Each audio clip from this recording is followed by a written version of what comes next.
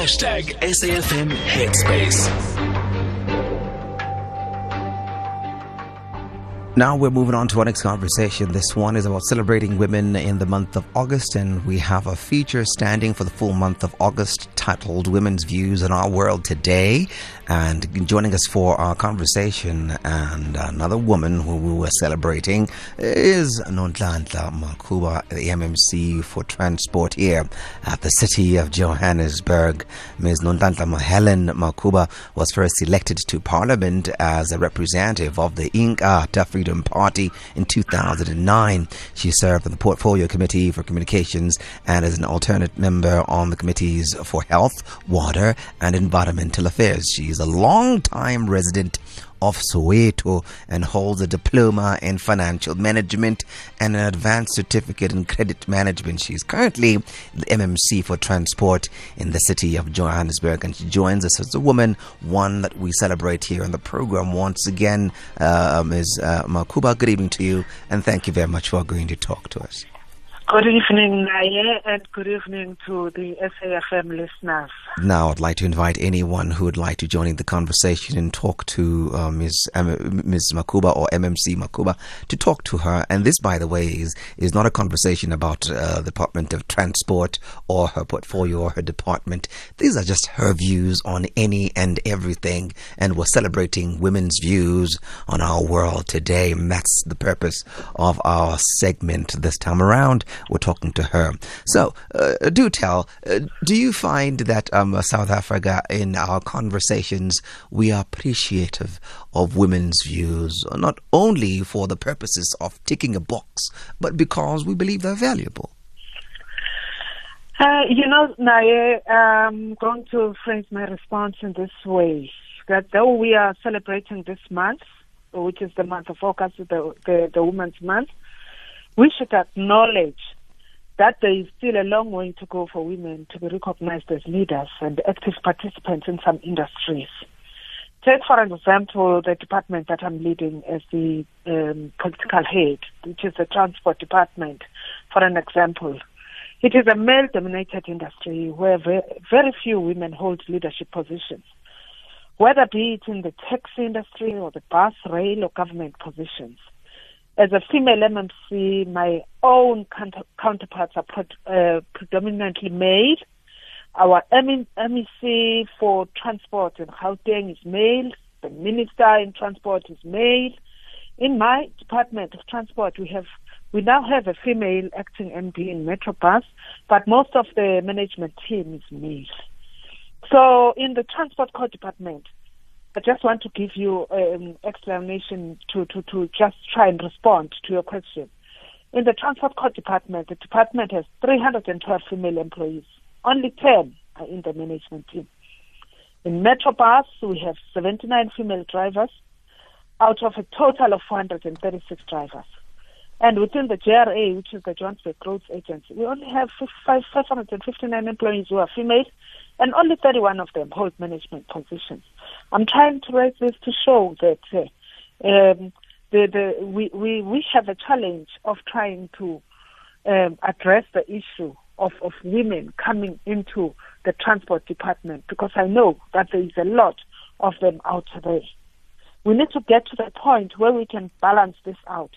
There needs to be empowerment, skills transfer, and coaching to enable young women to take up senior positions in the departments and entities. And we know that women can do many things a little bit better than men. So we should allow the next generation of women to shine. Oh, so when you say we know women can do things better than men, what things are those, and how do we arrive at this conclusion? All I'm saying is that as women are gifted to be multi-talented.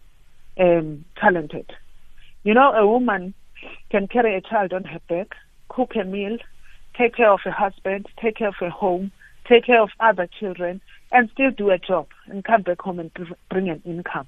All I'm saying is that it is not because we don't have these smaller statistics because women out there are not capable to do these functions. But we have to encourage them to actually come in and be able to contribute. I hear the point you're making. I was wondering if you could share perhaps how you arrived at that conclusion. Was there any research that was conducted that helped you to arrive at the conclusion?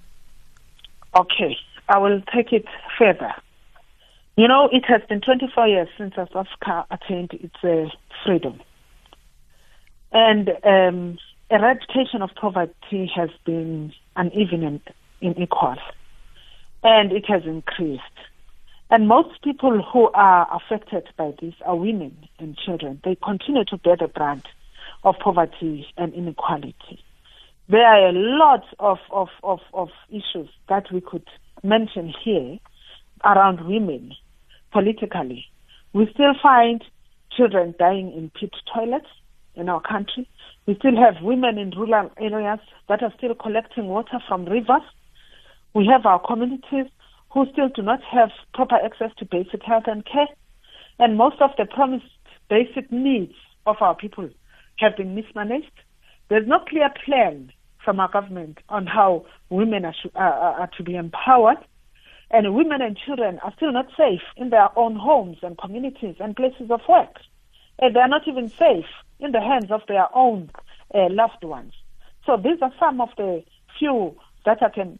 and I could go on and mention that the gender wage gap has not been closed, and the employment equity has not been achieved, and owing to social and cultural prejudice, women's land rights remain unprotected in comparison to those of men. There is a lot more of issues that I could mention that are affecting women in our country.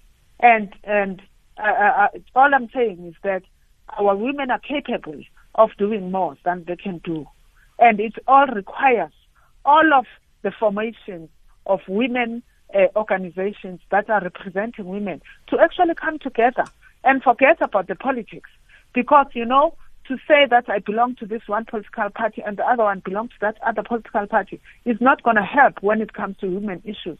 Because women issues are cross-cutting across the political line.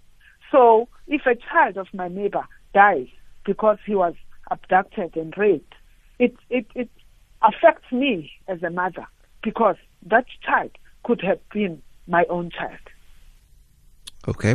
Perhaps a question about the need for evidence on your views may not be necessary because we're actually looking for your views. I was just curious to find out if those views are predicated on evidence. Are they, ma'am? Yes, and I can talk about the problem statement that I made earlier on. Is that the government, we have a lot of government policies and interventions.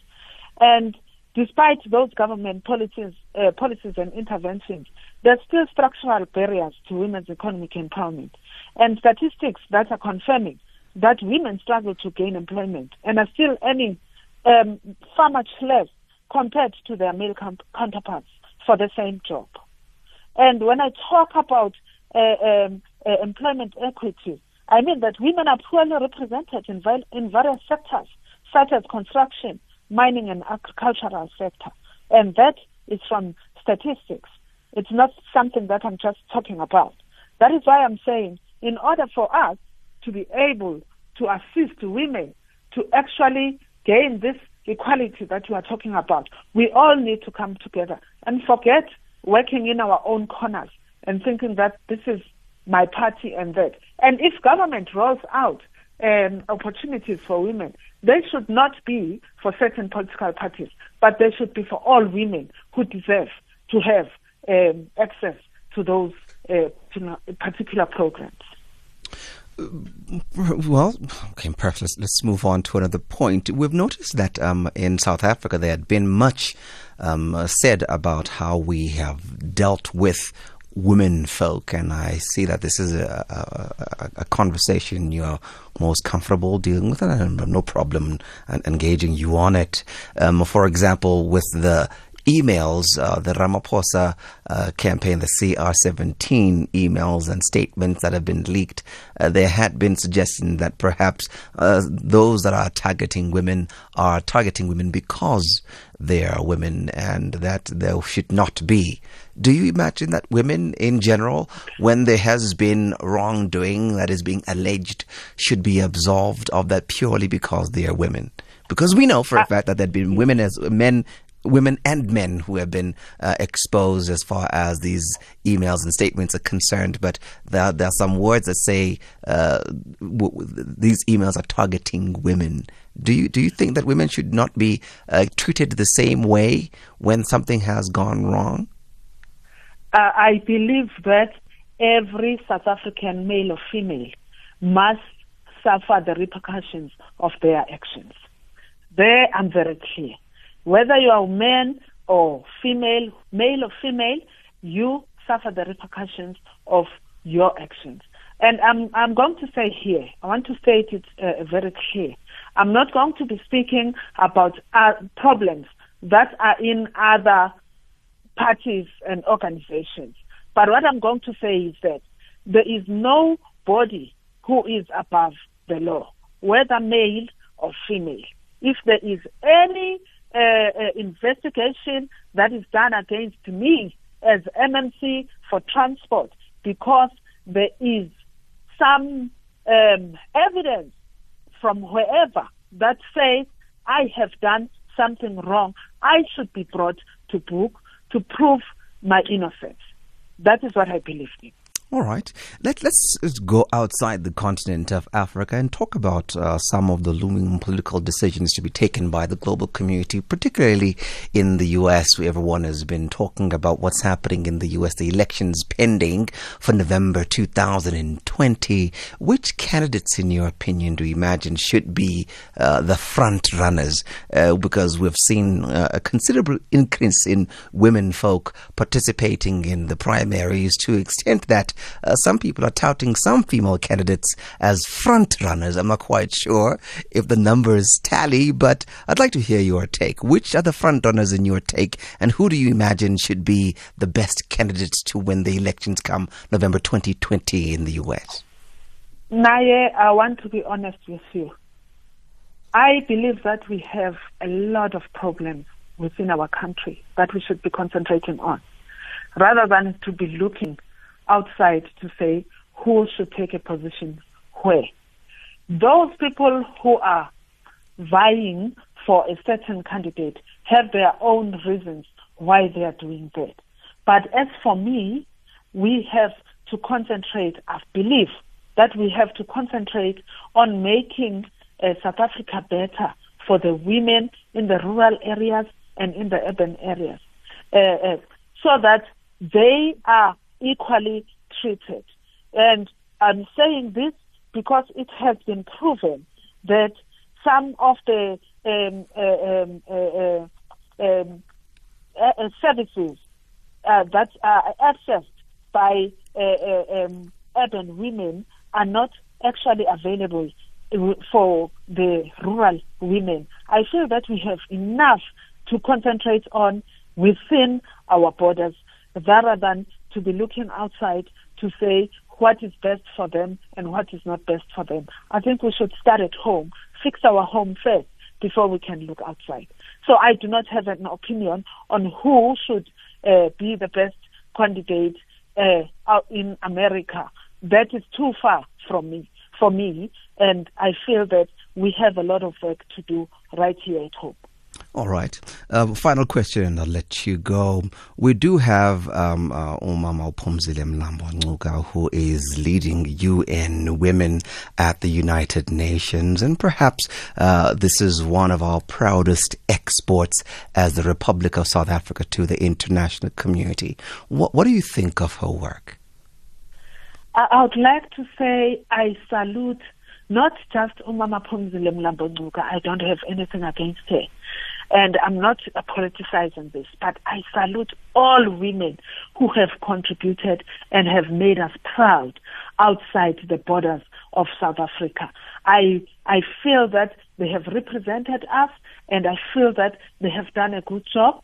But at the end of the day, they still are South African.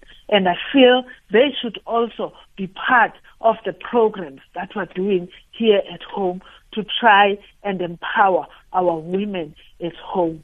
There is an essay in isiZulu, and I'm very sorry to those listeners of your station who will not understand that you start uqale ekhaya ukulungisa before you can go outside. I'm not saying they shouldn't have gone there, but all I'm saying is that as much as they are there, I want to see them.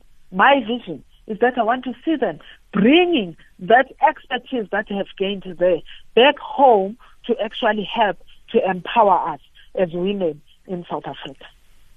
All right, MMC Makhuba, thank you very much for coming through and talking to us. We really appreciate you talking to us. Thank you very much, sir. Nonhlanhla Makhuba is the MMC for Transport in the city of Johannesburg, and she's our woman for tonight, talking to us about her views on our world today.